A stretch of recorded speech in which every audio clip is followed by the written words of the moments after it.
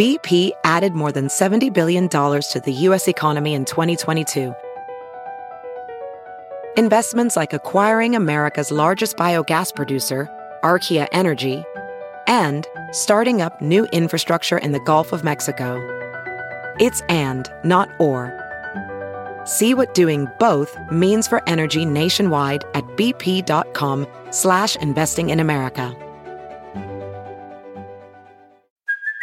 Hey, it's Kaylee Cuoco for Priceline. Ready to go to your happy place for a happy price? Well, why didn't you say so? Just download the Priceline app right now and save up to 60% on hotels. So whether it's Cousin Kevin's Kazoo Concert in Kansas City, go Kevin, or Becky's Bachelorette Bash in Bermuda, you never have to miss a trip ever again. So download the Priceline app today. Your savings are waiting. Go to your happy place for a happy price. Go to your happy price, Priceline. The Incomparable. Number 640. November 2022. Welcome back to The Incomparable. I'm Lex Friedman, sitting in for Jason Snell, who we finally gave a week off, but he shouldn't get used to it.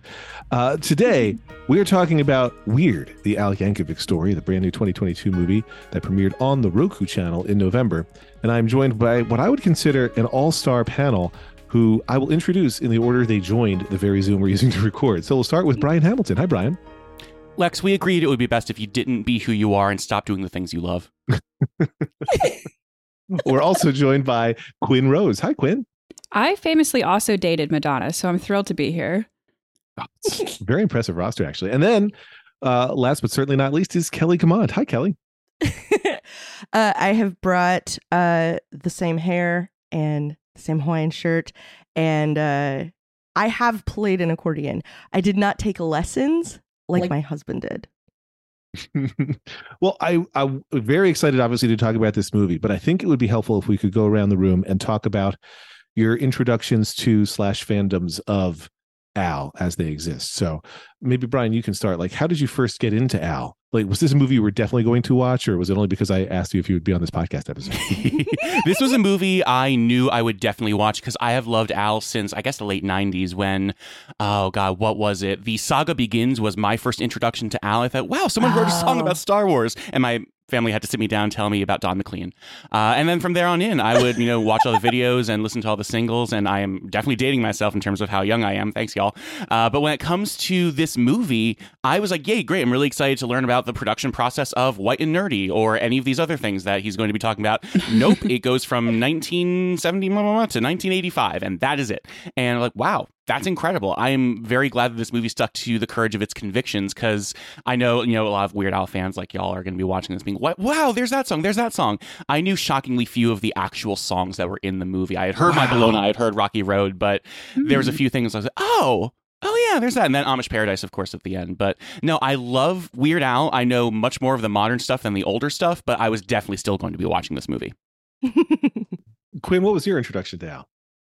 Well, obviously, I have to start this with a shout out to my dad, who I don't know when my dad became a Weird Al fan, when he was born, maybe. But I was first introduced, I think, with White and Nerdy. And that was like my first real exposure. And I was obsessed with that song as a child. Like me and all my siblings became really into it because we were like, wow, representation. But I think it was after that point that my dad was like, it's my time. And so he got all of us into Weird Al. Specifically, my brother is a huge, huge fan. I'm kind of here to represent my family more than anything else because I also like Weird Al. But my dad and my brother have gone to several of his concerts, including his recent absolutely hilarious tour that he's on. Yes. But I'm familiar with, I would say, like the general catalog of Weird Al to varying degrees. I definitely know like the most popular stuff more, but I also definitely knew like all of these sort of like early hits that were included in this movie. I know sort of the basic lore of the man. He's just kind of part of my upbringing. I love that answer. Kelly, are you going to make me feel any less old?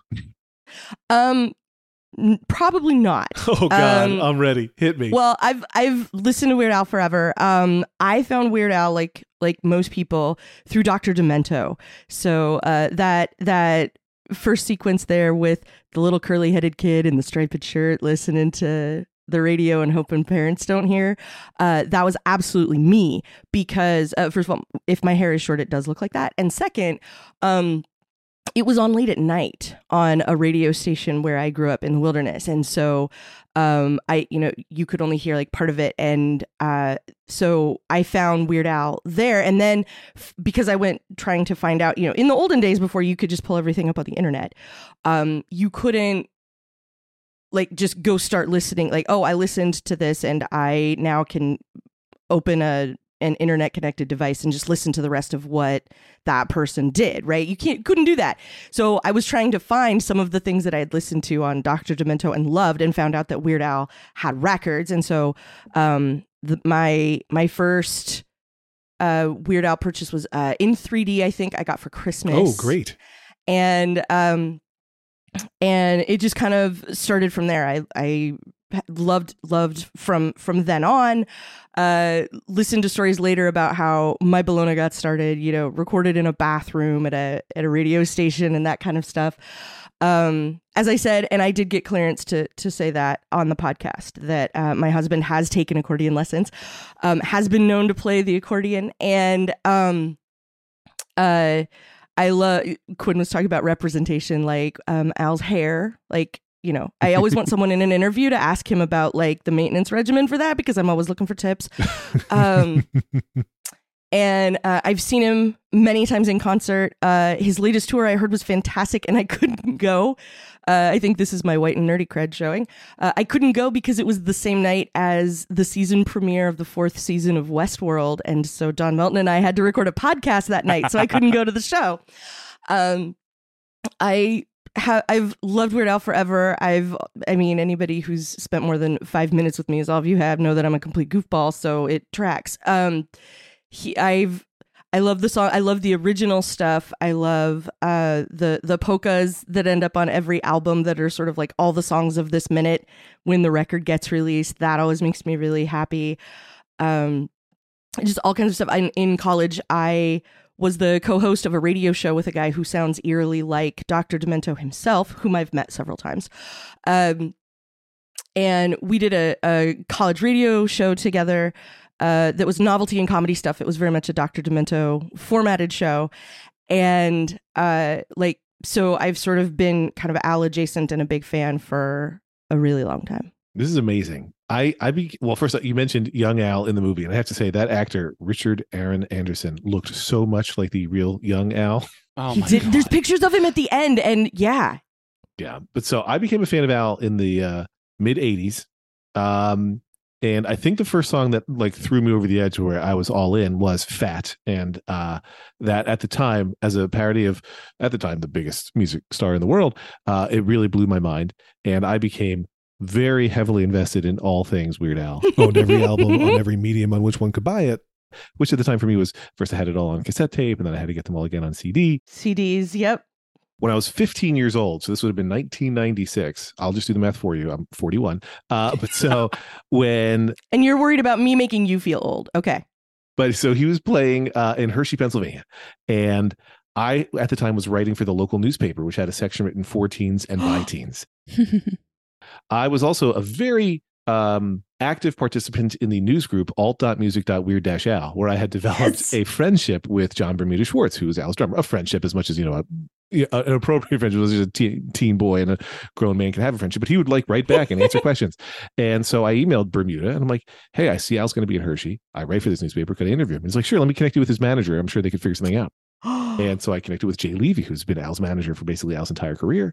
And Jay was like, yeah, that can happen. So in that summertime of 95, I went to this concert, and there was one other, grown up who was there to interview Al as well. And I'm at the appropriate time. And they're like, Al's going to do you first, Lex, and you have 10 minutes. And I had rehearsed my opening line, which was, get ready, sit down if you're not sitting down. Mm-hmm. Hi, I'm Weird Al Yankovic. You must be Lex Friedman. And he gave me a nice pity laugh, which was I appreciated. And he's like, Friedman? No, that didn't happen. And so I interviewed him. They gave me like a half an hour with him, and it was mind blowing. I had one of those like old school black cassette recorders that everybody seemed to have in the 80s, and recorded the whole thing, wrote the story.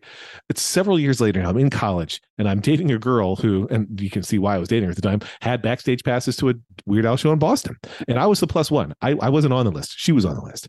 And Al looks at me backstage and he goes, and again, we're in Boston now, not in Pennsylvania. And he goes, Lex Friedman, Hershey, Pennsylvania? And I was like, yes, I am. Whoa. So that was That's exciting. awesome. And I would always be in contact with the drummer, Bermuda, when I was going to be at shows.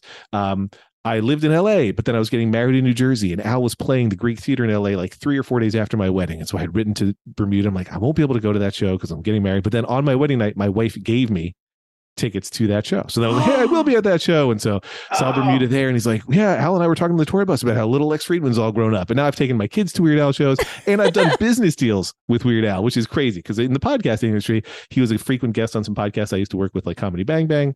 And so he'd be in the studio. And once when I was going to be in LA for work, I wrote to him and I'm like, hey, would you come into the office for a meeting so we could pitch you on some podcasts? And he's like, yes. And I was like, oh my God, I summoned Weird Al for work. This is incredible.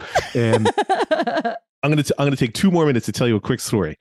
The first time, so he just finished the Ill-Advised Vanity Tour, or the return of the Ill-Advised Vanity Tour, which you were referencing, where he's playing only original songs, and it's more of a staid show where they're kind of on stools and whatever. So the first time he announced that tour, which is very unlike his normal tours, which are heavily scripted, multimedia extravaganzas, costume changes, like every night's the same show. When he first announced that he was going to be doing a tour that was not like that, I reached out to Al and I was like, hey, I work at Stitcher, and we have this app, Stitcher Premium. Let me pay you to record all those shows, and we'll put them all up on Stitcher Premium so that everybody can hear them. And Al's like, well, talk to Jay. So I start talking to Jay, and Jay's like, he's never going to do this for a variety of reasons. And, tell me what you would pay and let's figure it out. So we go back and forth, and it takes a couple of weeks. And eventually they're like, Jay sends me a note saying, no, we're not going to do it, but thank you. And, one of the things he was worried was, like, Al's like, he said that Al was concerned, he wasn't necessarily going to sound perfect to every song, every show, and he didn't want to put out a bad product. So I send one final email where I add Al back onto the chain, and I'm like, listen, I'm not writing this as a business person. I'm just writing this as a fan. Like, I've been a fan since the 80s. I'm paying to see 3 of these concerts because I want to see every set list. I want to hear every cover song.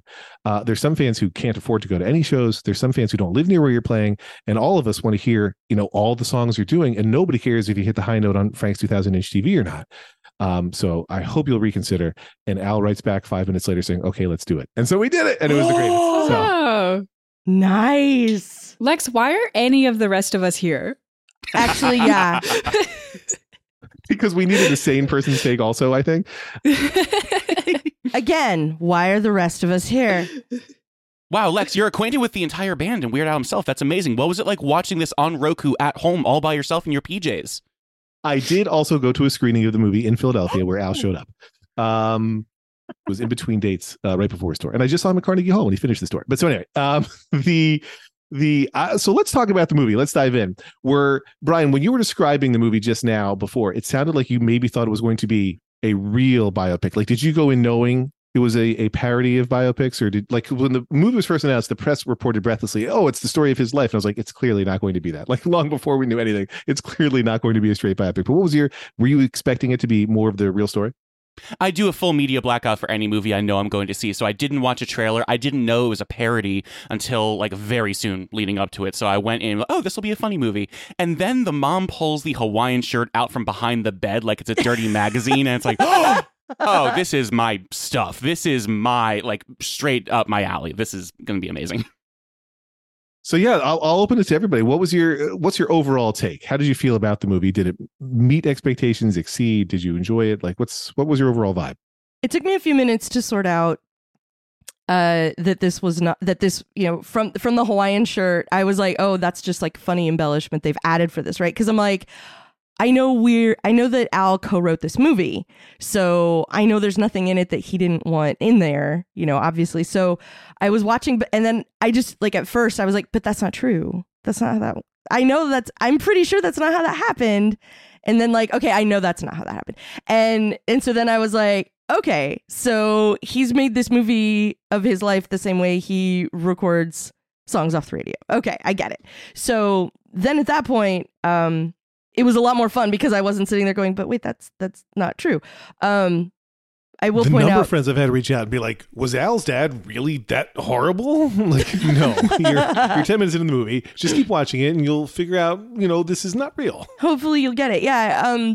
Once I got to that point, and then there was the moment where he's on stage with a bottle of Jack Daniels and a pair of leather pants, and he starts yelling at the audience, and I went, are the cops going to come drag him off stage? Is he in Florida? Is this The Doors? Am I watching The Doors? And then that's exactly what happened. And my husband, who was watching it with me, was very confused. He's like, did he really date Madonna? And, like all these things that were just really entertaining. And so, and I was telling him, and he was like, well, why wouldn't this be like the real story? And I said, well, because The Real Story is not a very good movie, to be completely honest. And he's like, okay. And yeah, graduated high school at 16 and set off to be an architect. And then that's just kind of not what happened. He was like, an architect? I'm like, yeah. Really? Yeah. So yeah, I'm like, yeah, that's a pretty boring movie. Like his parents were like, oh, you want to play the accordion? Like for real? Okay, we're here for that. Like that was, he's even said like there was somebody in the movie that was like, what genius, like name a popular musical artist who hasn't gone up against a drug lord or whatever it is. He says, it has all these interesting experiences. I'm like, I see what you did there, Al. So once I got into it and went, okay, this is a movie. Weird Al made this movie the way he makes some of his songs. Like, okay, that makes sense. Listening to Dr. Demento under the covers, as you talked about, Kelly, was a real thing. And Al has talked about it in the past in interviews. Like that was a thing that his parents weren't okay with and they got more comfortable with. But then, like you said, Brian, when the Hawaiian shirt comes out, you're like, okay, good. I see it. I think the first moments that killed me and shifted, I thought it was going to be a funny movie. And we can talk about some UHF comparisons. And I love UHF. It holds a special place in my heart as Al's first movie. But I think this is far, far funnier. And the moments that killed me were just that messaging from the parents that I think, Brian, you referenced at the outset of like, we don't want you to do the things you care about. We don't want you to find joy. And then when the seemingly bullies on the bus are encouraging Al to sneak out, there are 700 kinds of jokes in the scene with the hey boy as a concept, the polka party as a thing, and they're like, oh, that's just a thing that happened in this era of people going to polka parties. And I was like, this is ridiculously funny, and it just slayed me. But Quinn, what was your take going in? I knew that it was a huge parody because I've seen the trailer for it and everything, and I was like, oh, okay, awesome. Like it's just this totally fake story. And so I was surprised every time there was a detail that was included that was actually true, because I've watched this movie and I've pulled up the Wikipedia page for Weird Al's life because I'm like, I gotta know. And so anytime there was a detail that I noticed that was like actually pulled from real life, like really specific things like, oh, recording this song in a bathroom, or Bermuda banging on the case of the accordion to keep the beat during a live recording of like that. So, I mean, I didn't just know that in my brain. I was reading that on the Wikipedia page, but I was like, oh, it's so interesting how there are these little details, this little outline that is real, but obviously everything else is so comedic and embellished. And then it like really goes off from real life. And then it takes off. Yeah. But the origin story is, I mean, obviously still fake, but like closer to his actual life than I thought it was going to be, because I thought it was going to be not at all. So that was fascinating to me. Oh, 100%. And like there was a traveling salesman who came to the house. He didn't get beaten mercilessly by Al's dad, but still. Which my husband did notice, because that's how he ended up taking accordion lessons. Was also from a door-to-door salesman? That's amazing. Because someone came to the door. Yeah. And so then, so the guy knocks on the door, and starts giving the pitch, and then he goes, accordion. And my husband goes, that's how it starts. That's amazing. So had any of you seen not the trailer for the movie, but the original fake trailer from Funny or Die on which this movie was eventually based? I had no idea it was a fake Funny or Die trailer until afterwards. I was like, wait, was Olivia Wilde doing that? Oh, this is a fake trailer, Funny or Die. Oh, interesting. It always amazes me where Funny or Die kind of gets its fingers into the world of Hollywood. Like with Will Ferrell, it boggles my mind. Well, what's hilarious to me about how that original trailer came to be, where Aaron Paul from Breaking Bad played Al, and like you said, Olivia Wilde played the Madonna role, Patton Oswalt was Dr. Demento. Basically, the person who ended up co-writing the movie and directing it, Eric Appel, I think that's how he says his last name. Eric Appel was friends with Patton, knew Patton was friends with Al. I was like, I have this idea to do it was at the time of the Notorious B.I.G. documentary that had come out of the biopic. And he's like, I have an idea to do a fake trailer for one about Al. And Patton connects him to Al. And the story that they both say, that Al and Eric both say, is that the next day they met for coffee and mapped out the trailer. Like, I was like, oh, that's a funny idea. Let's meet right now and do it. And they did. I watched that at the time, and that was one of the few times I've ever sat down and like dug through a website and looked for contact information and stuff. And I was one of the people that has now been mentioned in a few interviews where they said, everybody wanted to know when they could actually watch the movie. and then it's one of the things that he used to show at concerts in the, in the more structured, not the, I'm going to just go on my original stuff thing, but the, when he would do the show with all the costume changes and the multimedia extravaganza, like one of the things he put in rotation on that set list was this trailer. And so like when he did that, I was like, oh, well, it has to be coming now. Like they really have to be doing like a real version of this, which sadly did not happen. And, until now. And so I was very excited to find out it was going to actually be a thing. If debit is your go-to card, Discover thinks it's time you get rewarded too. So check out Discover Cashback Debit, a game-changing checking account with cash back on everyday debit card purchases. That's right. Cashback isn't just for credit cards anymore. Whether it's a movie date, flea market find, or midday latte, you can start earning cash back. And did I mention there are no fees, period? Check out transaction eligibility and terms at discover.com/cashbackdebit. Discover Bank, member FDIC. Thing. So let's talk about perhaps the most surprising casting of 2022. Daniel Radcliffe as Weird Al is kind of a shocking yet inspired choice. What was your take on Daniel's take on Al? I wasn't surprised at all, because as soon as I heard it, I went, that tracks, because I saw him on Graham Norton and he dropped the entire Element song by Tom Lehrer off the top of his head in the middle of the interview. Starts, and I'm like, I mean, not on television, but like that's a thing that I have done, and was like, and like I was sort of impressed. Like I had no idea that Daniel Radcliffe, knew anything about that Tom Lehrer was a person that existed on Earth, like ever, and so it was very.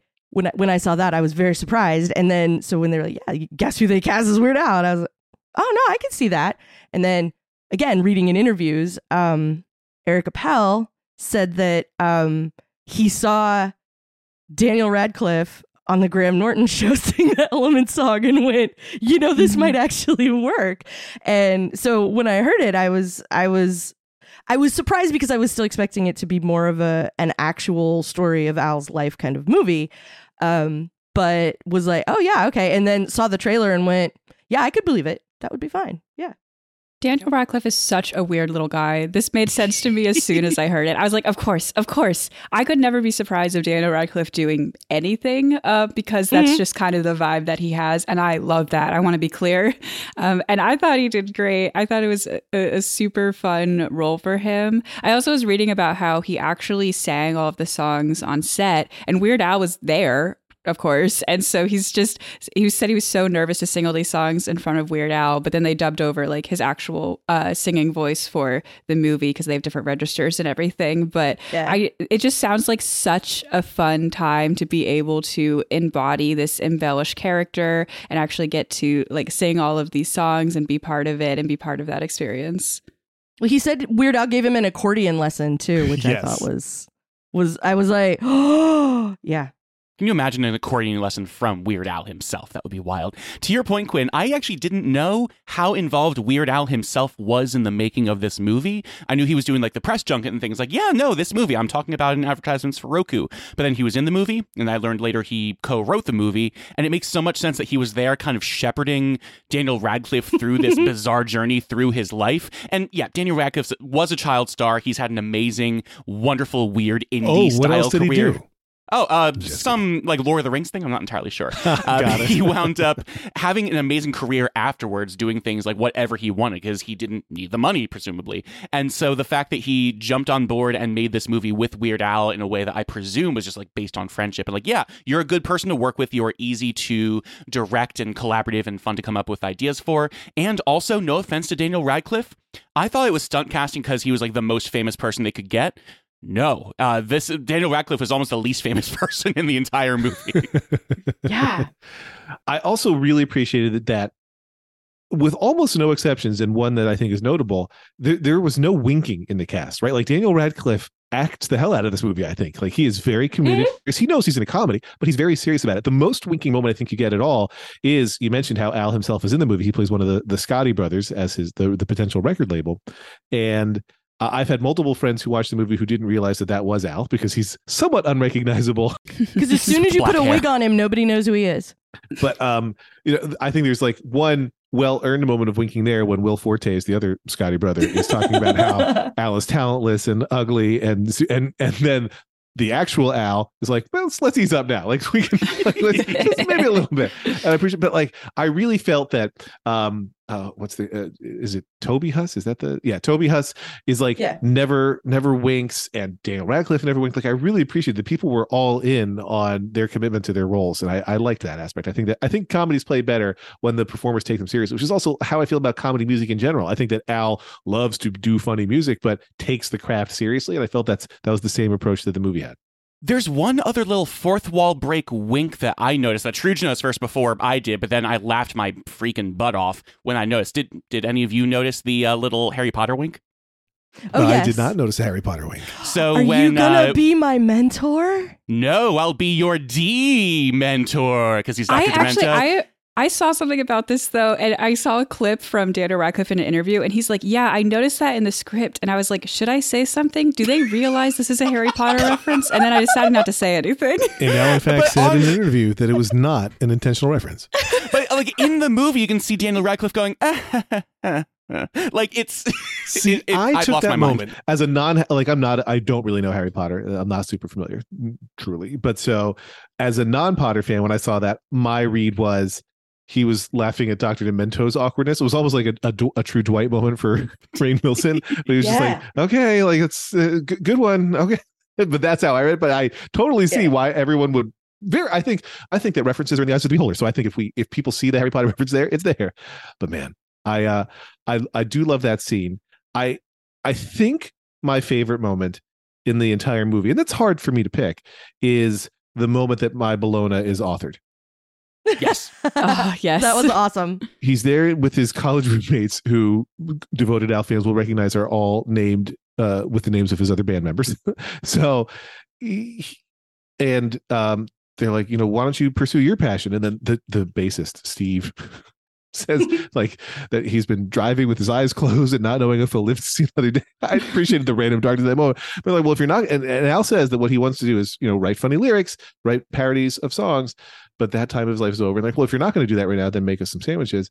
And that the way it's so drawn out with My Sharona playing on the radio, and then apparently the record is skipping at the radio station, and Al's looking at it, and we get closer and closer on the bologna. Like, it's just, I thought that's moments overwroughtness, not just from how he's writing it, but then how they react to it. I loved every second. And then the fact that it's on the radio becomes popular all in one day. It's just, I just could not get over that entire thing. As someone who also comes up with very silly lyrics to songs, or hears a phrase and think, oh, that scans perfectly to Piano Man or something like that, this scene spoke to me very deeply and truly to the core of my being. When you hear a phrase and you think, oh, that's perfect for this song. I realized an ATP episode title scanned perfectly to a My Chemical Romance song title, and no one in my house appreciated it. So I hope Twitter appreciates that one. Yeah. I do the same thing. I mean, I don't know if what I honestly don't know is, because it was early enough in my childhood, if it's because I was listening to Weird Al, or if it was because I thought this jelly bean is not my color was really funny to myself, and then found out Weird Al did the same thing, but like professionally, I don't know. But that scene was hilarious to me, and I liked seeing the winks and nods to some of the other stuff, like his version of Beat on the Brat on the accordion was hysterical there at the beginning when he's trying to audition for bands, and I was like, that was a lot more fun than I thought it would be. I would listen to that again. When he pulls the piece of paper, the number off the flyer, there was another flyer there for a karate school that now I'm blanking on the name. It is so early here. Oh, I think you mean Cooney's Karate. Yeah, that's what I'm thinking of. Yeah, but it was very, very. I saw that and went, oh, and thought it was funny, and like seeing Patton Oswalt in the crowd heckling everybody. The party at the grotto that Dr. Demento invites him to. Yes, well, we have to talk about the cameos. Like, we have to talk about all of the cameos because I went back and watched it again because I was first trying to figure out who were all the people at the party, unquote, that they're showing me, and then went back and went, why does Andy Warhol look familiar? And so I had to watch that scene a couple of times to catch who all of the other people were. Yeah, it's actually surprising how non-obvious some of those actors are. Yes. But but before we dive into the cameos, I just want to hit on some of those references you were, because there is a poster that talks about Cooney's Karate School, but I think that the references to Reward Al fans start almost immediately. Like in the opening shot, you're hearing somebody flipping through radio stations, which I guess is Al as he's finding the Dr. Demento show, and there's somebody talking about how there's a sale on gabardine suits, which is also a lyric in Al's parody of King of Pain called King of Suede. So it's like the very first thing, and I was like, oh my god, that's a lyric, and they're constant. Like there are references to Al's songs, lines from UHF, just stuff from Al's life all the time that are only there for hardcore fans, which I appreciate. But yes, let's talk about the cameos. So there is the big grotto scene, which I guess is in some ways referencing Boogie Nights, I think. Mm-hmm. Which when I made that connection was also very, very amusing to sit there and be like, is this that thing from Boogie Nights? Like Boogie Nights? And that, yeah. And even when he's this is before that scene, but when he's about to author My Bologna, there's 2 boxes of cereal on the counter as well. One is Captain Crunch, and the other's Raisin Bran, the 2 cereals from Eat It. That comes back later. So who did you notice right away in the cameo laden pool scene? Truge noticed Emo Phillips immediately as Salvador Dali. Yes. I think that's the only one that we clocked immediately, but I was staring at Andy Warhol like, why do I know you? You look so familiar. It looks like you need a friend, but I can't figure out who you are. And indeed, it was Conan. Yes, I clocked Conan immediately. I was like, aha. I also thought I liked his line where he's like, I'll give him 15 minutes. I give him 15 minutes. I mean, it was an obvious joke, but it was still a pretty good one. Yeah. They made it work. I didn't recognize Dimitri Martin at all until I went back and looked at the list of cameos later. Wait, who's Dimitri Martin? Dimitri Martin is Tiny Tim. He's Tiny Tim. Yeah. That's perfect. Yeah, he was really good. Conan was, I had the same as Brian. I know him. And I'm a person who's pretty good at, I know I've seen them before, and a lot of times I can figure it out. I went back through and watched it again, and when I saw it again, and I don't know what it was about the second time through. Maybe it was just because I wasn't trying so hard to figure everybody out. But the second time through, I was like, oh, that's who that is. And then I listened to Dali talk the second time through and went, I think that's Emo Phillips. And then when we went through the list, that's who it turned out to be. But it was fun the first time through to figure out who all the people were supposed to be at the party. So I'm like, okay, Divine, Elvira, Frank Zappa, Gallagher, all these people. It was really fun. I liked Rainn Wilson as Dr. Demento, but I remembered Patton playing him in the trailer, in the Funny or Die original trailer, and so I was a little bit disappointed that Patton didn't do it again. And they wanted Patton, but he had an injury. I think he was recovering from something, so he couldn't do it. Ooh. It came up very last minute. But Paul F. Tompkins as Gallagher, I clocked right away. Yeah, I did too. Paul has said on Twitter since that he went right up to Jack Black, who plays Wolfman Jack, and that Jack Black clearly did not know who the person dressed as Gallagher was. Like, did not figure out that it was Paul F. Tompkins for 45 minutes, and I love that. Like, God. I love the idea of them all being there, and they've talked about how that scene was filmed like pretty early in some COVID restrictions starting to loosen, like in a downturn of various variants, and it was like a lot of people's first time seeing each other in person in a while, and so the apparently was like just fully joyous. 2 of the 3 members of the Lonely Island were there, Jorma and Akiva, and Andy Samberg had wanted to do it but couldn't get there for that day. And initially they were all supposed to be members of Queen. When they couldn't, they figured out other parts, which I think worked out really well. Akiva's Alice Cooper I thought was delightful, and obviously Jorma's Pee-wee is lovely. Yeah. I didn't figure him out, but I did wonder, like, who did they get to play Pee Wee Herman? But it was also fun to see, like, what sort of intersection they thought they had of, like, what sort of intersection they had all the people that were there, because I was like, yeah, Alice Cooper sitting and chatting with Gallagher next to a pool in Southern California. I could see that.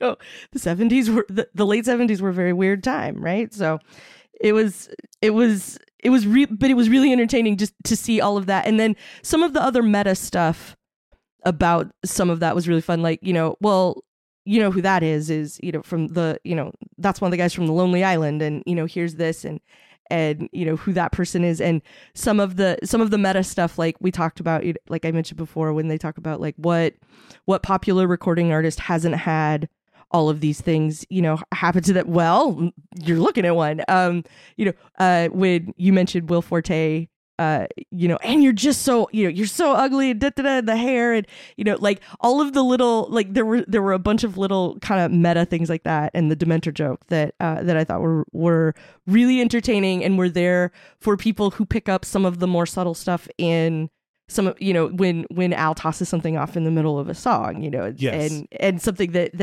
it's the same sort of thing that happens on a fan level when people peel that stuff back and listen to more of it and oh, I never realized that's exactly what he was saying there, and that makes that funnier in some way. That kind of stuff was all really entertaining. I did once I got over like, but that's not true, and realized what I was actually watching, keeping an eye out for that stuff was also pretty fun. I really did appreciate Diedrich Bader as the narrator, which it took me like half the movie to figure out, but I figured it out and I was very, very excited. My oldest objected to the voiceover conceit because I think the whole episode is a spoiler horn, but she wants to, my oldest was like, how can Al be narrating if he's also dead?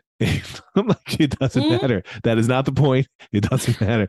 But really was hung up on that. Taking one step back for a moment, I was really impressed with they've been pretty clear, although they haven't said what the budget was. So this was a low budget movie and they shot it in 17 or 18 days, I believe it was. And I think that it rarely shows that. I don't think it never shows that. I think there's times where it's clear to me they didn't have quite enough coverage because like they're doing some over the shoulder shots and the mouths aren't moving properly at all while the person's talking. But I think for the most part, it doesn't look cheap, which I am impressed by. Mm-hmm. Yeah, it really did not. I remember being surprised because I was looking at some of the stuff after the fact, and I remember being very surprised that it was like 18 days. And I know they said it was like medium budget, like it wasn't an indie movie, but it wasn't a Marvel movie. And I'm like, well, those are two pretty extreme ends of the scale. But they don't make medium budget movies anymore like this. This is a kind of a rarity. Yeah, well, and they said like, it was hard to shop it around because nobody wanted to make a medium movie, like a medium budget film. Nobody wants to do that. And so they were like, it just sort of worked out that Hulu was trying to find something that they could kick off their originals program with, apparently. And frankly, I think people underestimate how much fandom Al has. And he almost has one non-successful movie under his belt, which I think works against him. Yeah. Well, because that was the other thing that I thought was interesting about it was, watching all of that and then pointing things out to my husband, who's more of a fan-in-law, like through me, because he's listened to me practice White and Nerdy because I sing it at karaoke all the time, things like that. Which I am awesome at, by the way. And I am very confident in that assessment because I happen to know that somebody who works at the place where I go to karaoke has told other people who work there about the fact that I do this and do it as well as I do. So I feel pretty confident in my ability on that. But it was listening to, like pointing some of that stuff out to him, like when Maximum Fun came out and the internet decided this needed to be the #1 album and made it the #1 album, like mandatory fun. Mandatory fun. Yeah, maximum effort. Sorry, that's where I'm getting confused. There's a Deadpool on my desk, so I'm looking right at it. There was the Weird Al Reddit decided this needed to be the #1 album because Al's had all these records for all these time, and it would be really nice to get like actual recognition for it. And so the internet decided, and it just sort of went around online as things sometimes do, and it was the album at the top of the charts. And aside from the success and the fandom is the craft. Like a lot of I think that the band and Al himself don't get enough credit for nailing the vibe, because a vibe is hard. Making something sound like something else is kind of easy, but getting the vibe of it so that you can sing whatever words you want to sing instead and everybody knows what it is that you're doing, they accomplish that every time. And so they've done songs that sound like Nirvana, songs that sound like country songs that sound like R. Kelly, songs that sound like Michael Jackson, songs that sound like Madonna. And every one of those songs sounds exactly like the song that it's emulating. And it's really hard to do all of those things, to have the ability to play bass on a rock song, bass on a country song, and be able to master all of those styles of all of those different songs and shift those gears every night when you're doing live shows, be able to go, okay, well, now we're playing the country song, now we're playing the Madonna song, now we're playing a Backstreet Boys song, and having all of those work as you skip from genre to genre to genre of music. Like the craftsmanship in that band, which has also been together since the 80s, yeah. Bermuda Schwartz has been with him since My Bologna. The two of them recorded that, but then the other two guys started on his first album, and they've been the band for Weird Al ever since. So they've all been playing together for all that time. So, which was another thing I got to point out to my husband. So watching them, like watching that evolve, and then knowing that that is the band that he plays with today, and watching all of them, like I don't think they get the credit for the musicianship that they always should.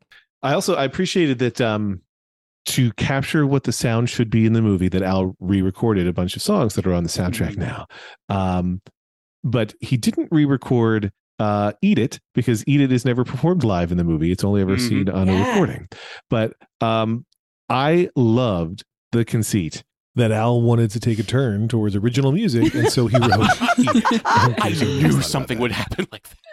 Amazing. I just laughed, and that the kid from the Jackson 5?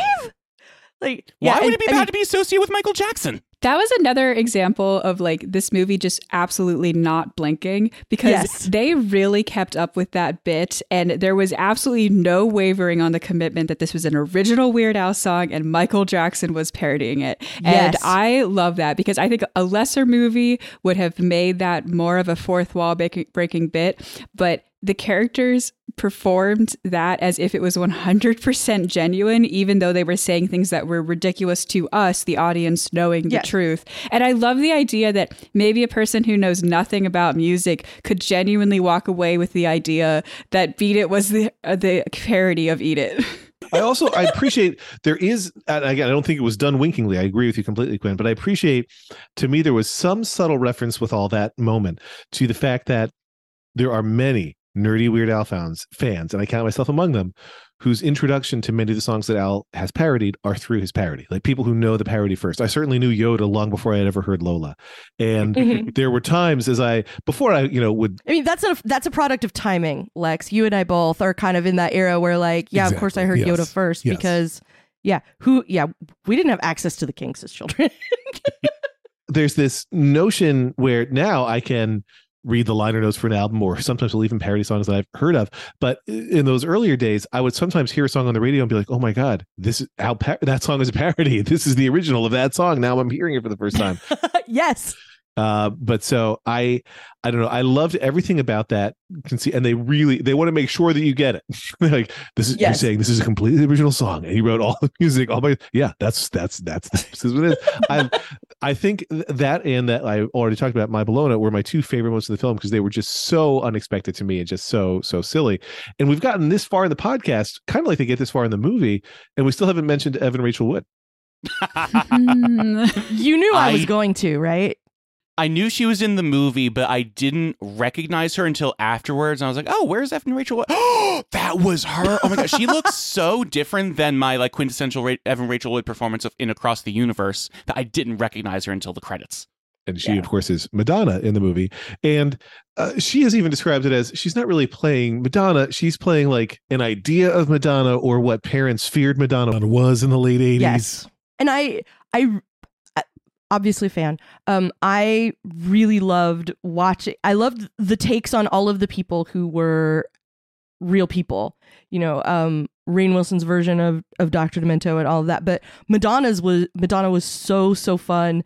I really liked watching the two of them interact and all of that. It's Evan Rachel Wood's physicality that gets me the most, as Madonna, where she's ready to pose or to vogue. She's committed to it at any moment. She's ready to get into a pose. Like they were very committed to her character being just awful, right? Like just an awful person. She's the worst. Yeah. But I loved the way she embodied the physical nature of it. Like, I don't know, Weird Al has always characterized himself as family friendly. He doesn't really swear on his albums.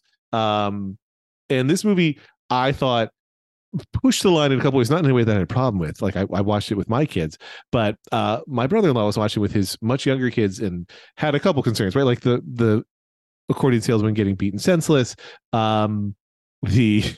The almost said line by the accordion salesman who talks about how he's going to be drowning, a lifeguard, etc. Yeah.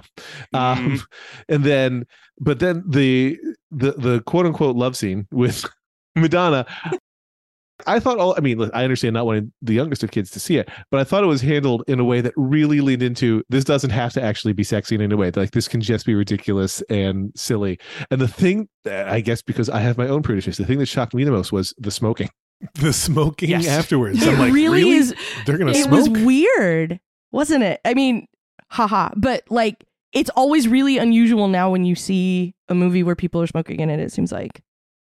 So especially because they weren't, the villain of the piece. And so that was part of what makes it funny. Like, oh, obviously the bad guy's going to pull out a cigarette. But when Al sits down, when Al returns to the Scotty Brothers offices and sits down and lights up, I'm like, whoa. It was like, that was He's in his villain era. Yeah, that's true. That's true, actually. Yeah. But I mean, like, some of the stuff that struck me was like the scene in the restaurant when he finds out that Michael Jackson recorded this record, was he takes the phone and starts bashing it on the counter and then picks it up and continues to have the conversation. And I'm like, oh yeah, you could get away with that then, couldn't you? And I just love that he just keeps bashing it and nothing happens to the phone, nothing happens to the counter. Yeah. He's just bashing it over and over again. I love that kind of silliness. There was just no point to it, and I loved it. My favorite thing about the second half of the movie is that every single scene feels like a pastiche from a different movie, and the tone is so different in each scene. So when he takes out a cigarette and lights up, like, whoa, okay. And then when he beats up everyone in the diner, like, whoa, okay. And when he kills Pablo Escobar, you think, wow, okay. Every scene reminded me of the opening of UHF when he does the Indiana Jones pastiche. And it's like, every single scene has its own different DNA, but the fact that it's also silly and had this umbrella of Weird Al-ness over it made it all make sense. Yeah. Just like records. Just like we were talking about a minute ago, shifting gears from one to the other. Yeah. As you write your life story, you're far from finished. Are you looking to close the book on your job? Maybe turn a page in your career? Be continued at the Georgetown University School of Continuing Studies. Our professional master's degrees and certificates are designed to meet you where you are and take you where you want to go. At Georgetown SCS, the learning never stops, and neither do you. Write your next chapter. Be continued at scs.georgetown.edu/podcast.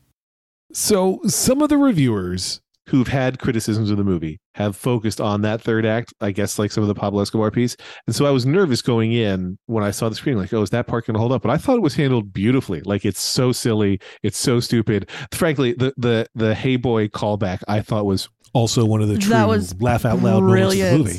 I just laughed at that. It was very good. There is a thing about now there's violence. Right now we're actually murdering people. But it was so silly and so stupid that it did not feel violent to me in any way. Mm-mm. All these, and then Madonna's being a terrible shot and Al having no fear. Like, I loved all of it. But building to this moment where you're at the award show, I did not see the climactic moment of the award show coming. Did anybody predict that was what was going to happen? Absolutely not. No, not even a little. Al getting murdered was so funny to me. I'm going to take that out of context. It was really just like, because, you assume from all the things that, of course, he'll keep living. Like, he's had this life. But I thought it was so funny and so inspired. And I'm going to assume, I hope, that all of you watched through the credits. Yes. Oh, of course. Oh, yes, yes. Which was just funnier to me. This guy was really nice to me on set. Yes. You've got the extra moment that's a throwback to what movie? Carrie, wasn't it? Yes, Carrie. Yes, Carrie. Where, first of all, everything about that extra moment with Madonna visiting Al's grave was funny to me. The fact that she would, the fact that she was still dressed as Madonna, the fact that the gravestone said, born whatever, ate it. 1985. Killed me. And then, of course, the hand. But then I do love that song, the first original Al song in several years. I do love the song that goes over the credits, particularly It's Refusal. Now You Know. Now You Know.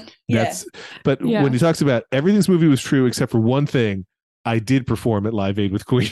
I love that that's, God, the that's one right. correction he wanted to make. It was very funny. Extremely funny. I thought the Pablo Escobar scenes could have been shorter. It's not that I disliked them, but if there was 10 minutes to cut from the movie, I think it would be from that sequence. Quinn, what did you think of the Pablo Escobar stuff? I really loved that it all was leading to something, because I did feel like a lot of this movie was just happening, if that makes sense. Like, I just, scenes just keep coming, and it's not necessarily leading to anything because it's so focused on being a parody that it's satirizing other things instead of leading to its own arc. And so to suddenly just take this swerve into what is kind of like the narrative arc, I guess, of the movie, there is like an emotional arc that they have kind of, but we've been dropping these hints about Pablo Escobar, and now that's actually coming to something. It's not just a joke. We now have to confront Pablo Escobar. That was pretty funny to me. I did think that maybe it went on a little long, but I loved the entire everything about the fact that they had Daniel Radcliffe up there dressed as Weird Al with the machine gun was perfect, and they can't cut a second of it. The camo Hawaiian shirt did me in. Oh my God. When he walks out of the woods in the camo shirt, that did it for me. I had to pause for a minute and recover before I kept going. But yeah. Yeah, and I love the sequence of it. The confrontation with Madonna where she just keeps shooting at him and is not hitting anything. That was also very funny to me. So yeah, it definitely, I was like, I genuinely didn't see this coming. And it does feel a little bit like they just asked, what's the weirdest thing we could possibly do here? But for this movie, I guess that's a fair question to ask. So, all right. Well, and I like they achieved it. It wasn't like, what's the weirdest thing we could do? Madonna takes over for Pablo Escobar. No, it's too weird. Like, never did that happen. Or, they aimed for something and it wasn't quite odd enough, or it wasn't a goofy enough choice to make the cut. Like, anything that they did, all of it was very, Madonna shows up at the end with an eye patch. Yes. Why? No idea. Are you ever going to tell us? Nope. She can make her own movie if she wants to explain how that happened. Weird, the Madonna story. This is the point in the movie where I started thinking about why this movie was produced and distributed by Roku TV. I remember when they announced they would be making the Weird Al movie, I thought, interesting. You'd think that Weird Al could have gotten a deal from Netflix or Hulu or FX or something, but I guess Roku's the only people that wanted him. And as we watched, my partner Truge was like, oh, no, Roku gave them the most creative freedom to make Madonna a villain, to make Weird Al shooting Pablo Escobar, to make Harry Potter holding a machine gun. Like, okay, that makes sense. Netflix would have wanted to make a very different movie or would have put more influence on it, and I bet that is why they are on Roku TV, which is why I'm learning all about Roku's brand new set-top box and T-Mobile 5G, because he can't pay for the movie anywhere. I bet, and I mean, what do I know? But I bet that some of those services regret not taking the movie because I think it did incredible press, like a lot more than even Netflix's Marilyn Monroe biopic did. I hope so, because I thought it was really fun. And yeah, I had no idea they made a Marilyn Monroe movie. Actually, and both actors who played Al's parents were in that movie too. Playing Al's parents, weirdly enough. But so but I have seen the movie once in a theater, and with an audience, of course, movie experience is always fun. I prefer it without the commercials, but I'm grateful to Roku that this movie exists and is a thing in the world. And so if they're going to stick some ads in there, fine. Like it wasn't horrible. It was mostly ads, like you're saying, Brian, for Roku movies or Roku TV shows. But there was a moment that I really liked that, Brian, I know from the pre-wire that you were not as big a fan of. And so I want to go into it. I liked it from the comedic setup of Al is finally reuniting with his parents, and they're clearly trying to inspire him. I guess this is another winking moment in the movie. They're trying to inspire him to come up with lyrics to a song. They're referencing his parody of Michael Jackson's Bad Fat. And then things segue, and it turns out that his father wrote the lyrics to Amish Paradise, and that becomes what it is. But I know that, Brian, you had some issues with that scene.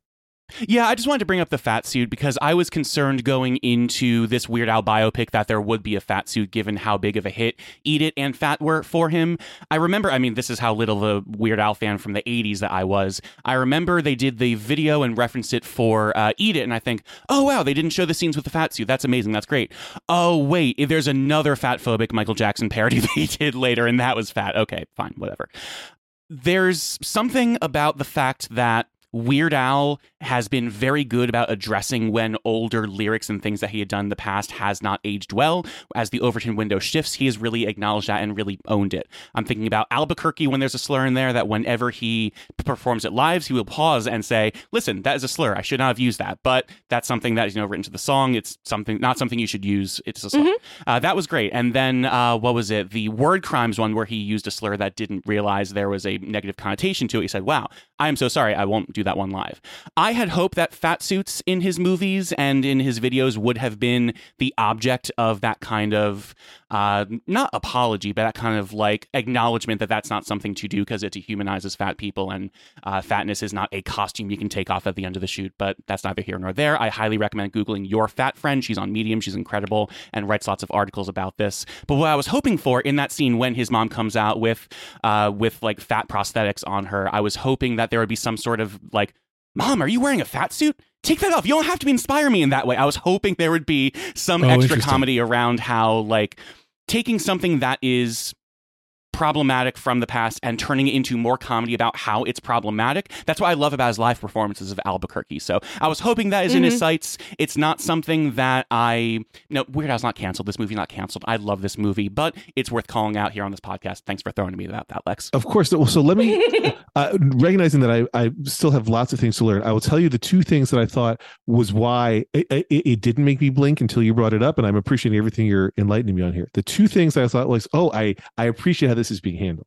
One is that I feel like the original song, and I'm guessing that you would not share this viewpoint, and so I'm getting wiser to it. I felt that the original song didn't feel fat phobic. It felt like almost like a power anthem, because at no point does he say like, I regret this, or I'm embarrassed by this. He's saying, this is who I am, and like, accept me is how I have always interpreted it, which I'm guessing is not the full vibe of the song. But the second thing was, and this is, again, I think I'm probably just showing my own naivete, if that naivete. I thought that it was a subtly done suit, which I thought was intentional. Like you wouldn't see her come out and think she is fat in that scene. Like she didn't like it to me. Like it was like you have to look at her a couple of times. You're like, what is actually happening? Because the prosthetics are frankly a little bit weird. But like it's more subtle. It's not like, hey, here's this person who we've made like look dramatically different. It's like it looked like normal aging to me, and that's what I first thought they were going for until they called out what they were going for. I don't know if either of those things matter, but those were the things that I noted that I was thinking about after I had heard from you on that topic and when I was watching it again. No, I really appreciate that perspective. You're right that it's not as galling or terrible as the original like fat suit, but any fat prosthetics is worse than no fat prosthetics. But I take your point. It is slightly more, natural aging than like the silly over the top fat music video fat suit. And again, to your point, even though the lyrics are not necessarily disparaging, it is the parody of a thin person wearing a fat suit that is the problem with the music video itself. We'll include in the show notes, if you're up for it, Lex, a article called "When Thin Actors Play Fat Characters." This is what really crystallized my thoughts on that scene. But yeah, thanks for this brief tangent into fat phobia. No, I really appreciate it. I appreciate you bringing it up. Fascinating, actually. And I found that article too. I will say, I think that, although Pablo Escobar is in theory a key villain in the movie, I do feel like Madonna is the real villain, unsurprisingly. Absolutely. I was amazed at how mad I got at her. Like when she's pouring that medicine down his throat, the alcohol down his throat, after he's performed Like a Surgeon for the first time, I was so mad at her. Even on my kind of embarrassing. It's not that old a movie, and I've seen it now 3 times, but I was like, I'm still getting mad when she's pouring it down his throat. I'm like, what? Stop doing this. So I don't know. I find that very impressive that it is still hilarious, and I'm mad at her all at the same time. And really became a pastiche of Almost Famous in that moment too. Yes, absolutely it did. Mm-hmm. Yeah, it was really fun to watch it evolve and watch her turn into the bad guy, but also like it was super fun because it was Madonna, but also, you're getting the same Yoko Ono vibe kind of, like this is the girl that broke up the band and all of that. And I thought it was really fun to watch. I liked that her arc was like, well, somebody's got to run a drug cartel, and decides that's what she's going to do instead.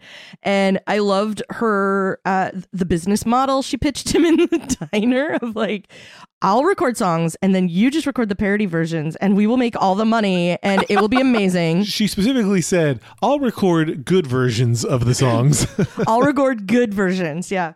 And like I've seen it twice, and I did love watching her be terrible. And it really felt like overall, it felt like everybody in the movie was having a really good time making the movie. And I feel like that shows even if it's a very serious film, even if there are very dark moments or whatever, you can tell when the people doing it are enjoying what they're doing. And I felt like everybody in this movie enjoyed that. And I feel like one of the people who enjoyed it most was Evan Rachel Wood. Mm-hmm. I mean, that feels like an easy sell, right? Like, we want you to wear this tulle skirt and an eye patch at the end, and it's going to take a lot of hairspray, but it's only going to be like, it's not even going to be 3 weeks. You in? You end up running you end up running a drug cartel at the end. I'm in. There's the minor subplot of the factory where Al's dad works, where he wants Al to work. What do they make? Well, Al, in an interview recently, Al said they make whatever goes inside the briefcase in Pulp Fiction. Oh, God. Oh, my God. That answer is perfection. Yeah, I take no credit. That's all Al. But I loved the conceit of the factory as, it's just a horrible place. And just in that opening scene where he's like, there was another brutal, horrifying death at the factory. Al, if you want a job, I can get you in. I laughed so hard at that. My husband's like, are you okay? I'm like, look at what just happened. Oh, this was horrible. And somebody fell into the shredder and I couldn't get him out, because I've only got the one good hand as it is. And now he's like, hey, Al, come down and work with me. It'll be great. I actually think on my third rewatch, I was most impressed with Toby Huss as Al's dad, because there's that whole scene where he like telling Al his entire Amish backstory, and Al's like, I had no idea, which is a very common line in that sort of a moment. And then Toby Huss is like, of course, I literally just told you. Like, what's your problem? How could you have had an idea? God, that was a very funny moment to inspire him to do Amish Paradise in a way that meant that Al was kind of given this tablet from Mount Sinai about, here is your Amish Paradise lyrics. I know what I must do. Yeah. And it's unclear to me, I don't think it matters in any way, is Amish Paradise a parody in this movie's universe or not? Because we see an angry Coolio at one point, which is a reference to Al's one-time Coolio drama. R.I.P. If his dad wrote the song, then exactly. Yeah. But if his dad wrote the song, then what? So I appreciated that complexity.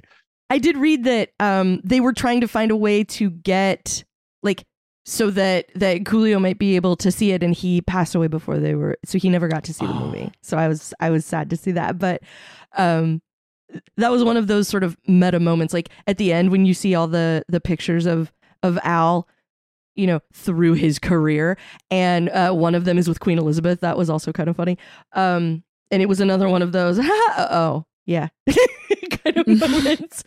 So yeah. I will say also on the Amish Paradise thing, like I also noticed they didn't quite make that explicit, but I took it sort of narratively to be like, oh, this is a parody because his dad wrote parody lyrics, and that's like the resolution to that. It's like, oh, not only am I learning all these things about you and you finally accept me and are proud of me, you yourself are a parody lyricist, the thing that you never wanted me to be.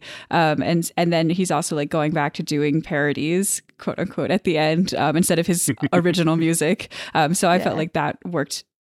I take it as that to sort of work better for the narrative arc before he gets assassinated. Yeah. I in that moment, I forgot until my second watch through that moment right before Al is murdered, when he is so pleased to have won the award, the very specific award for a specific genre of music. Yes. Call back to the beginning. He wets his pants. I'm fine I don't object to it, but I also don't understand it. Like, that felt like from a different movie. That felt like now we're in Zucker Brothers territory in a way that the rest of the movie I think is hilarious, but it's not an airplane movie. It's a different kind of movie. And then we also just have Al peeing his pants. And I was like, well, that's weird. I'll take it, but weird. I don't know if that moment caught anybody else. Hey, it's Lex from the future here, interrupting Lex from the past. You might have heard Lex from the future cut in a couple times because my own track for this podcast had gotten a little messed up, and so I've done some work to fix it. But I have since learned that moment where Al pees his pants, I didn't know this while we were recording the podcast live, but I've since learned that's a reference to a scene in the Bradley Cooper Lady Gaga movie, Star is Born, where apparently Bradley Cooper's character pees his pants on stage while they're accepting an award in the movie. I have no idea why that happens, but apparently it does happen, and this moment was referencing that. I just didn't know. And now back to Lex from the past. I just thought it was okay. This, like at that point, we're to the end of the movie. I'm like, okay, I guess we're doing that too. I did like some of the real small stuff though, like Prince leaving in a huff in right before. Like Prince is thinking, I want that award for a That very was also specific genre of recording very, very music. funny. Because he refused a parody for Weird Al, right? Like he vetoed it back in the 80s. Repeatedly. I believe Al had asked him 3 different times on 3 different parody Al has options. asked, yeah, I know. I didn't know it was 3, but I knew it was more than once, and it's just sort of a like Al trying to be cool about it, because he could if he wanted to, like legally he would be allowed, but he always wants to get the okay from the original artist, and so he went to Prince more than one time, and every time Prince said no. And so I just thought it was, so I did like the we got a little nod to that in the movie, and it was those sorts of moments that made me chuckle, you know, all the way through, like seeing the little nods to stuff. I thought it was really fun. One of those rejected parodies was Yellow Snow as a parody of Purple Rain, in case you're curious. Yeah.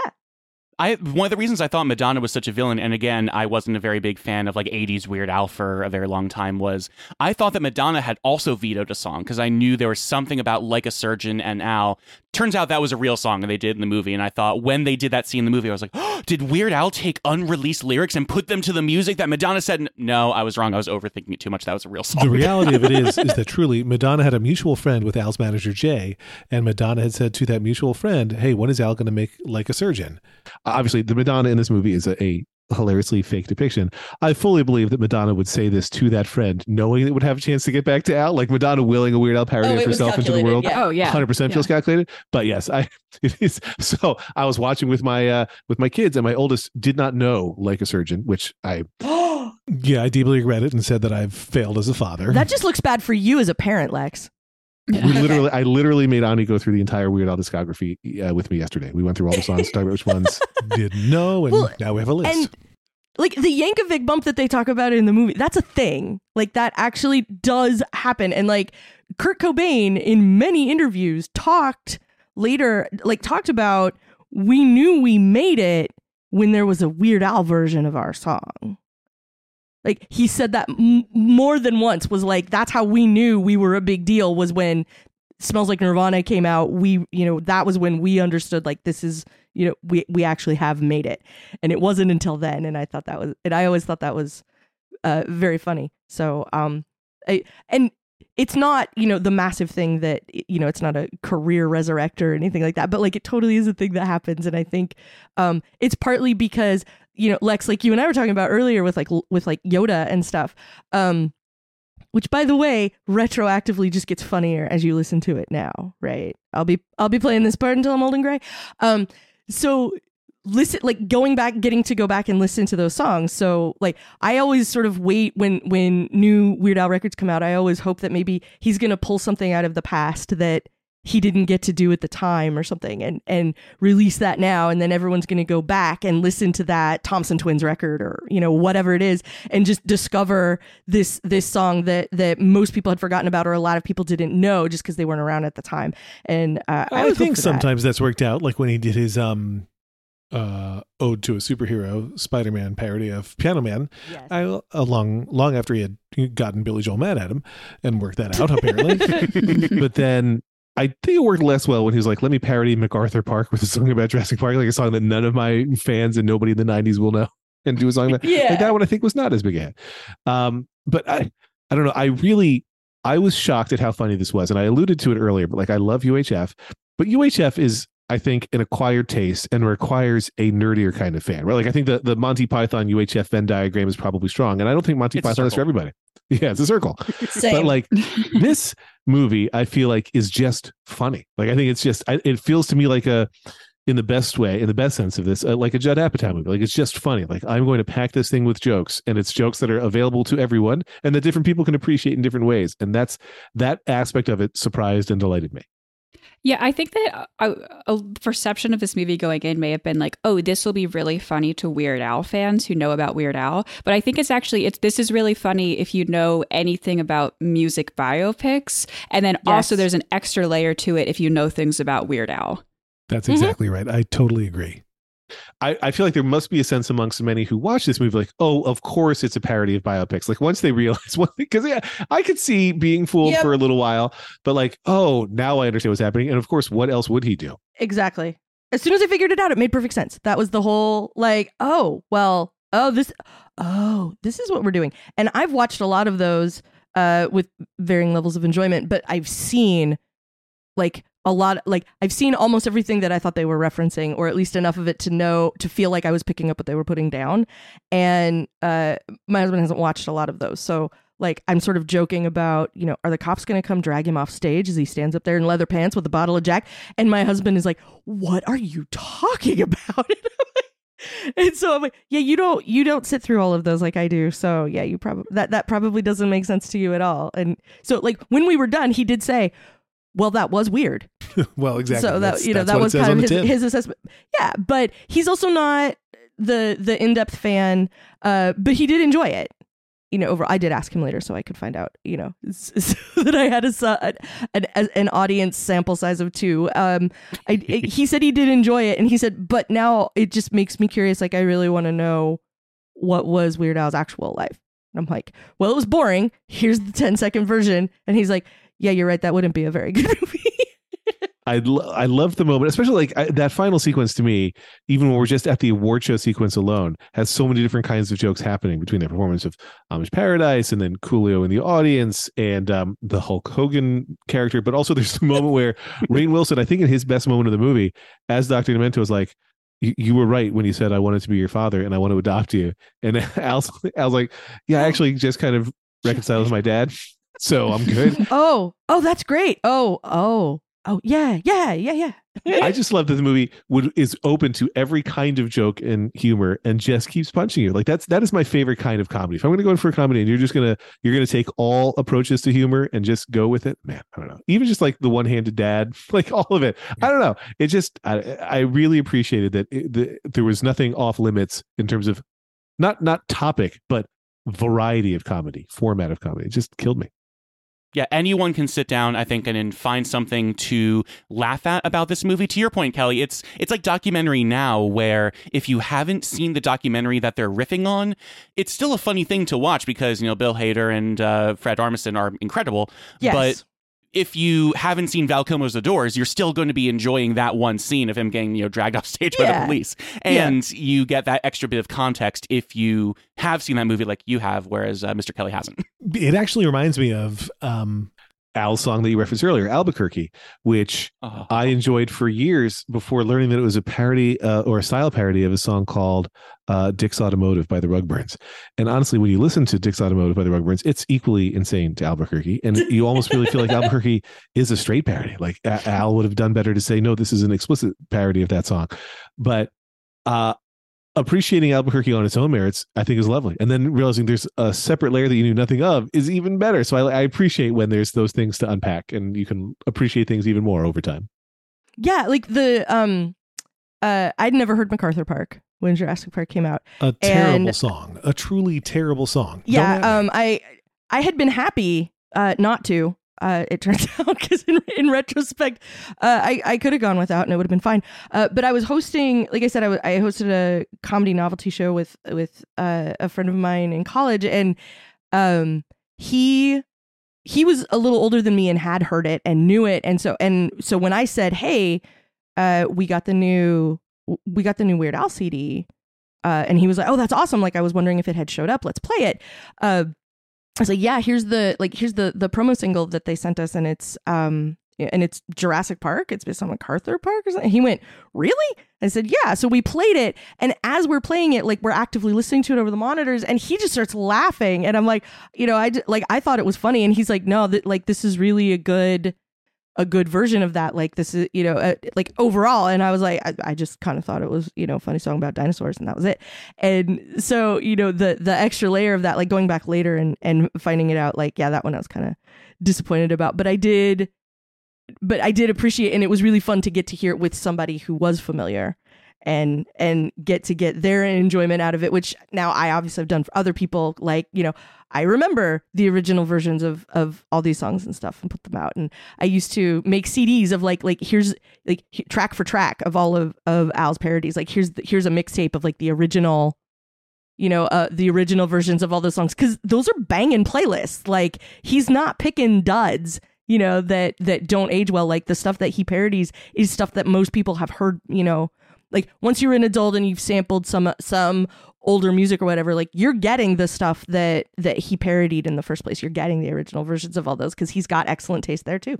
And this wasn't your point, but it did remind me of a thing, which is there was something that I appreciated of this movie as kind of a meta aspect of it, which is that Al was also willing to not, I think Al would think of himself throughout his career as a perfectionist, and like he initially had somebody direct his music videos, then he started directing his own music videos, he started producing his own albums himself instead of using Rick Derringer over time. But like here he was willing to let go of some things, right? Like he didn't direct the movie.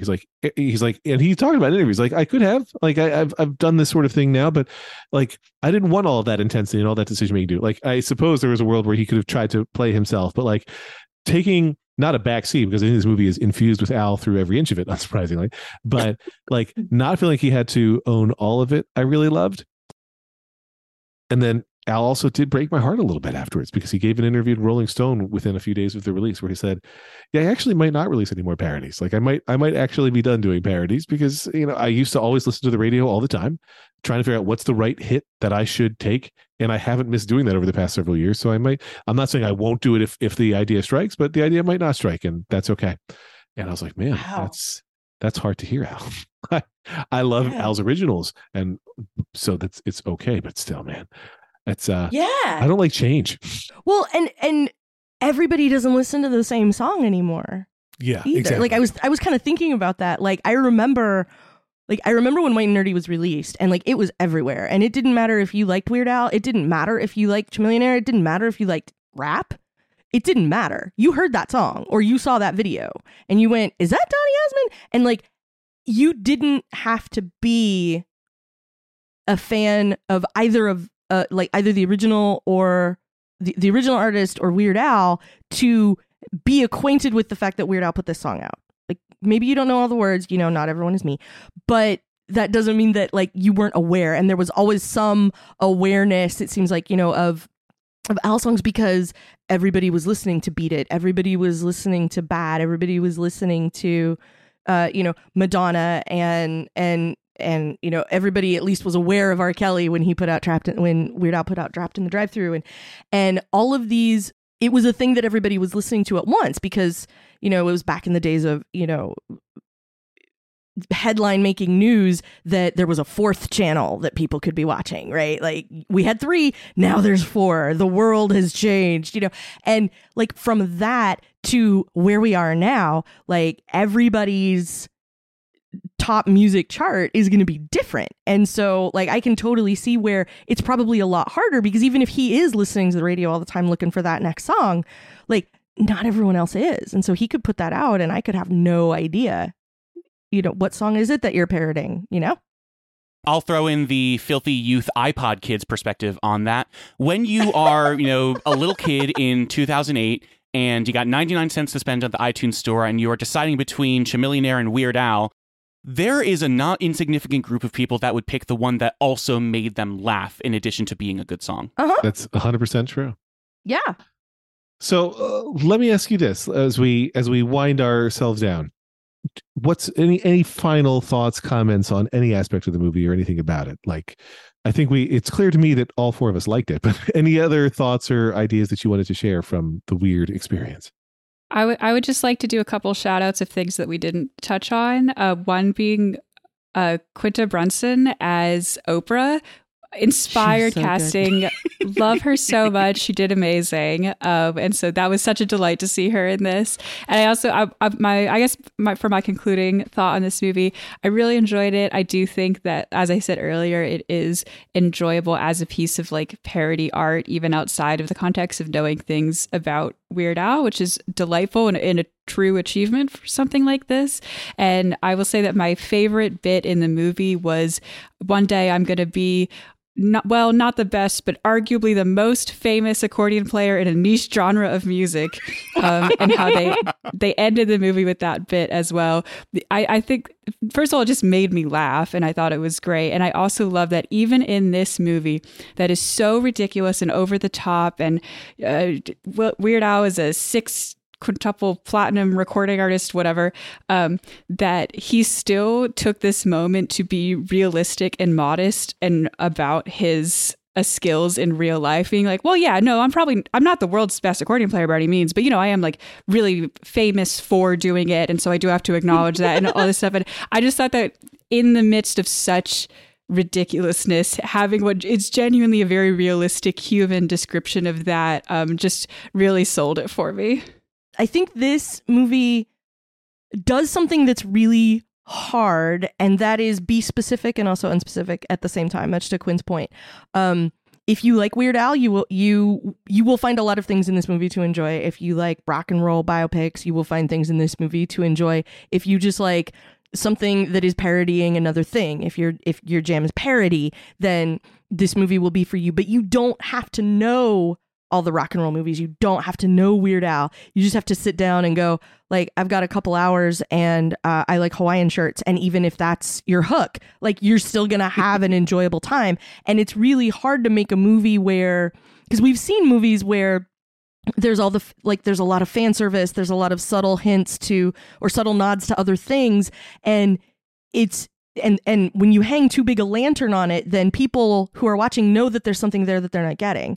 But that's not what this movie does at all. So, like, if you don't know that My Bologna was his first song, it doesn't matter because they tell you. Now, and when you watch it come together, it's very entertaining to watch. And those pieces all work whether you are close personal friends with Bermuda Schwartz like Lex or a fan-in-law like me.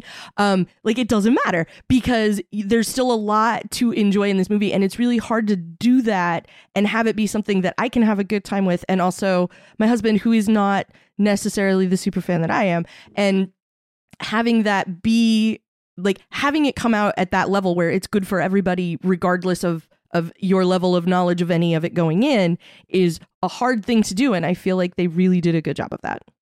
Well said. And Brian? Every time something like this really in-depth comes out that I really fall in love with, I imagine what it must be like to be Lex or Kelly when the Weird Al biopic comes out, or like a cheerleader or cheer coach when the Cheer Netflix series comes out, or something like that where the cultural zeitgeist in the moment is your niche special thing. And it feels like this movie really lived up to the fans coming and saying, this is incredible, I love it. They put in all these really fun little deep dive references for me to find, like the UHF advertisement in the beginning of the movie, or the fact that they're all living in a UHF style apartment at the very beginning when they're scraping together money and finding their job. I think that's amazing. I also love that every 4 or 5 years, something happens culturally that means every Weird Al fan comes out of the woodwork is just living their best life. Like Mandatory Fun comes out, all the music videos came out, when he came on Comedy Bang Bang. Lots of things happen with Weird Al where he'll just show up and appear, and you realize, A, way more people love Weird Al than you think, B, people are way more into Weird Al than you think, and C, everyone's a Weird Al fan. I think that's amazing. Final thing I want to throw in there is that the last time Lin-Manuel Miranda and Weird Al were in something together was the My Brother and Me TV show in 2016, my favorite TV show ever made. So that was a nice, fun thing to see. Justin McElroy had a conversation with Weird Al on camera, and that was a ton of fun to see. I love that. I loved the cameos of people who were not like comedy nerd people. Like Josh Groban shows up to try and bring him a filet at the restaurant, Lin-Manuel Miranda right from the get-go, and watching all those happen was just super great. Cause oh my God, those were people they just asked, right? Like they were like, so I'm doing this Weird Al movie. You want a bit? The comedy nerds were all going to be into it, but like that sort of like that tracks. But then you're watching the Weird Al movie and all of a sudden you go, is that Josh Groban? It's super entertaining to me, which comes back to your point, I will Brian, freely admit I did research afterwards because I really feel like I'm a student of Weird Al. Like I feel like I've done those studies. I've put in the work. And I had no idea that there was a Weird Al Josh Groban connection. So that one surprised me. I couldn't figure it out. I still haven't figured it out. I think he's just a fan and has said so. My only, I guess, final thoughts were, one, I would like to work with Daniel Radcliffe's personal trainer if they're available. Two, I don't know. I think that the Quinn, you said it well. Like I do think that this movie is for all comedy fans, whether they're devoted Al students or not. But I'm very pleased to live in a world where this gets made, because Al is and let's face it, there's a lot of crappy things in this world, but Al is, he is not a hugely popular artist by today's popular artist standards, right? He's not Taylor Swift, who could get a movie greenlit in an instant were she so inclined. Al's 63 years old. I think for the first time in his entire life, he's finally like showing that he's older. For many years, he's lived a pretty healthy style life. For many years, he's looked much younger than he is. I think now he looks about his age, which is totally allowed. And the fact that he can still get this movie made, even if it's with an unusual path through a different streamer, and that Daniel Radcliffe doesn't just want to, but is eager to star in it with Evan Rachel. Like, I don't know. I love that this movie exists. I love how funny it is. And I love, despite not being true to Al's life at all, how true to Al it is. And that's, I think, what it made me appreciate the most. It just feels like him from start to finish, which just made me very happy. I think that's what it is. I think that quantifies it, Lex, that it's very Weird Al, even if it's not really his life. It's still very him. And that, I think that is the thing I've been trying to figure out how to say. And that's exactly what it is. I really do want Madonna to put out a statement about the movie and either hate it or love it. But either way, it'll be delightful to me for Madonna to I want her statement to be the announcement that there's a sequel to Weird. And this was Weird, the Weird Al story. And the next one's going to be Weird, the Madonna story. Like I said it earlier. And the more I think about it, the more I want that to happen. Well, my thanks to all of you for joining this guest hosted episode of The Incomparable. I'm sure Jason Snell will be back next week because the fans will demand it. But thanks very specifically to Kelly, to Brian, and to Quinn, and to all of you, dear listeners. And, like the movie, I even appreciated that the movie at the end gave Daniel as Al the opportunity to kind of speak to its heart and tell folks to embrace their weirdness. Because I think the early 2020s, well, the early 2000s were about nerds being cool again. I think weird is also cool now. So I just want to put that out there.